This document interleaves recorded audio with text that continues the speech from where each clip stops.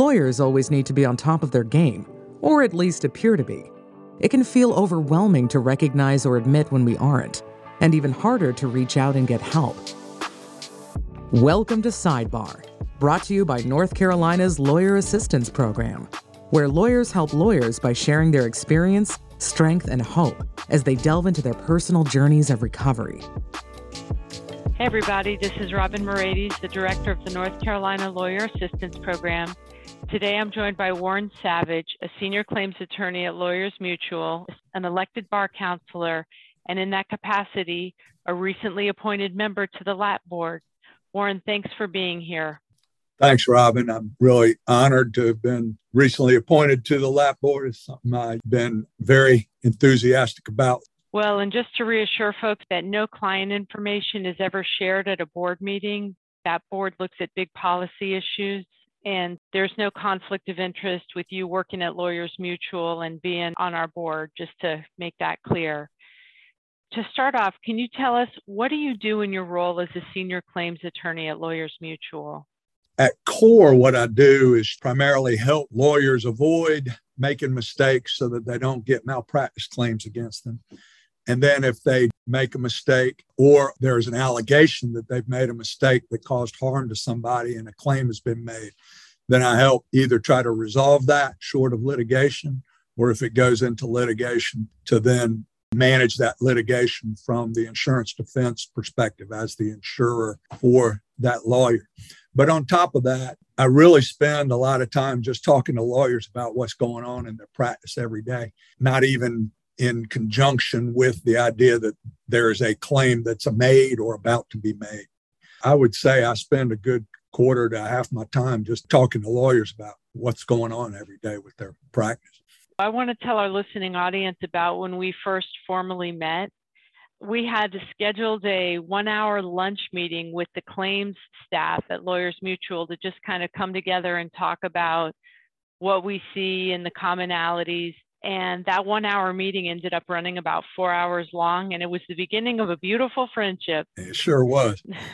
It led to a CLE entitled Getting By with a Little Help from Our Friends.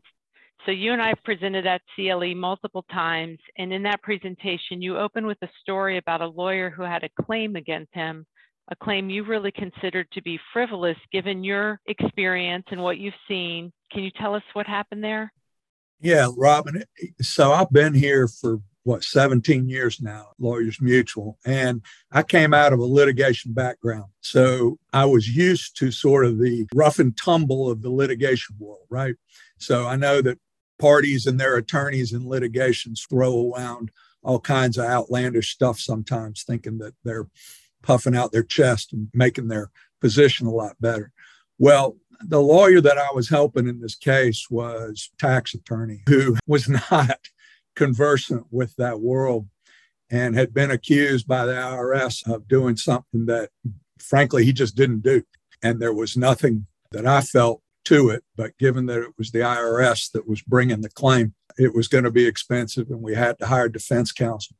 And so this was early on, I guess, Robin, maybe about 5 years into my time here. I was treating this claim like I treat lots of claims where I don't think there's much substance to it. And I don't really get emotionally invested in it. Let's just say that. And so when the IRS sent a particularly pointed and accusatory letter to our defense counsel and to the lawyer, accusing him of some pretty over-the-top stuff, I just didn't think much of it, really didn't think much of it at all. And that was on a Thursday. Unbeknownst to me, on a Friday, went into the managing partner for his firm, and having read that letter, he had not talked to defense counsel about the implications of that letter. He had not talked to me about the implications of the letter. And he was like apologizing profusely to his managing partner and saying, I'm just afraid I'm going to bring down this whole firm. I'm so sorry. I'm so sorry. And then on Sunday of that weekend, he hanged himself. And the managing partner felt quite certain that while there were many, unbeknownst to me, many mental health issues at play in that lawyer's life at the time, that they have helped him navigate through as a firm. Thank God for that firm. But I was unaware of that And the managing partner felt very certain that that IRS letter was really sort of the straw that broke the camel's back. How did that experience change you? I know that malpractice claims are stressful for the person that is facing it. But on the other hand, that was the first time I really got smacked in the face with just how deeply and seriously somebody could take something like that. And it really made me change how I deal with our insureds and have periodic check-ins with them. How things going? What are you thinking? Please be transparent. Talk to me about any anxiety you have about this claim during the course of the case, not just wait for us to send you status letters.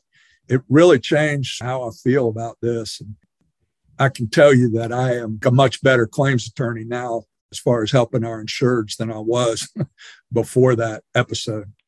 Sometimes people like coworkers and support staff have indicators that something is really wrong. You mentioned that, thank God for that firm. They had helped that lawyer navigate up until that point. But sometimes people know something's wrong, and for a myriad of reasons, and we talk about some of them at the CLE, people don't take any action to get the person some help. And you have some experience with that. Yeah, unfortunately, my experience is that sometimes folks at firms that might recognize that there is a lawyer that is experiencing some acute mental stuff at certain times in their life, instead of trying to help resolve or get that attorney specific help for that problem, instead they become enablers. They hope the crisis will blow over or resolve itself. They see themselves more in a helping role to try to help him or her get through that episode with the hope that then they can get back on course. So they won't necessarily alert other folks in the firm about what they're seeing. I had one specific experience where a paralegal, after the fact, another attorney who had died by suicide, threatened to do so 2 or 3 times in her presence. Despite the fact that there were other lawyers in that firm, she did not talk to anybody and felt an extreme amount of guilt. You can imagine the complicated emotions she felt afterwards when this lawyer did ultimately die. I can tell you there are other firms that I've talked to, maybe 3 or 4 other firms where a lawyer has died by suicide, where talking to the remaining attorneys or staff, they just can't get over the fact that they were working with that person in the office the day before they died. If they've just died of a heart attack, it would be something different as far as dealing with their emotions than dealing with the suicide. So what advice would you give to someone listening who's maybe working with someone? The person might not know exactly what's wrong, but they know something is wrong. My first call would be to you or Kathy or Nikki, somebody at the lab staff. I call you guys all the time, never talking about a specific person, but more about my concerns about how to deal with some conversation I just had with a lawyer that has given me great concern. Maybe some steps I might take or some language I might get from you guys for how to follow up with that lawyer and maybe try to get them some help. That would be my number one. If I was in a firm, and hopefully any firm has a very open atmosphere for reporting issues, regardless of who they're about. Just because the lawyer at the top of the totem pole might be the one having issues, that doesn't mean you can't have some system in place to report issues that you might see to others within the firm who might be able to get some help for them. I have reached out to family members of lawyers that I've talked to after getting that lawyer's permission when I've talked to them. I don't do anything without permission there, but have reached out to family members to say, look, here's some resources. I've referred the family members to LAP. And oftentimes, one of the things we do here at Lawyers Mutual is if a lawyer is in a particularly acute moment where he or she may need a break to deal with whatever the issue is, that we will hire backup counsel to put your practice in pause and help you get through that period of time so that when you have gotten the help you need and are back on more solid footing, you can step back in and practice again. I think that is something that we are taken up on maybe once or twice a year by certain lawyers who are going through stuff. A lot of times that's health issues. I was going to say, sometimes it's not mental health. Right. It could be just physical health, something, cancer, a heart issue, right, something like that. Or issues with their family. They got a sick spouse or sick child. They just can't concentrate on work. That sort of program's there to help folks in all kinds of situations. Yeah, to prevent claims from happening. Yeah, obviously it's in our interest to not have to pay out claims, and claims can happen in all kinds of circumstances, not just negligence. Well, circling back to that first meeting that we had with you, I'll never forget, Kathy made some observations that sometimes lawyers don't want to take responsibility for making an actual choice to leave the practice of law. So they engage in what we call self-sabotage or self-sabotaging behaviors. And as she was talking, y'all's mouths dropped open. It was like a eureka moment because it explained so much behavior that up until that time you hadn't been able to really explain. What are some of the self-sabotaging behaviors that you've seen when you're representing a lawyer in a claims process? Well, at the extreme, things like they just throw away their mail without even opening it. That has happened multiple times. But as I approach 60, I have seen a whole series of gentlemen of my particular age who have reached a point in their careers where all of a sudden, within a calendar year, will report to me, I missed 5, 6, 8 statutes of limitations this year, and I need to report them all to you at one time. I don't know how to explain that. I know in at least a couple of the cases, those were substance abuse issues. I don't think that there is any specific demographic that's more likely to have some of these red flags, because I've seen it at all ages, genders, races, practice settings, and I'm sure you have too, Robin. Mm-hmm. Well, back to the self-sabotage, we see things like not opening mail. It's not because they're incapable of opening mail. It's like an avoidance. Yes. Lawyers refuse to follow any of your directions, very simple instructions that you give them to avoid future claims or future problems. They ignore the instruction completely. Yeah.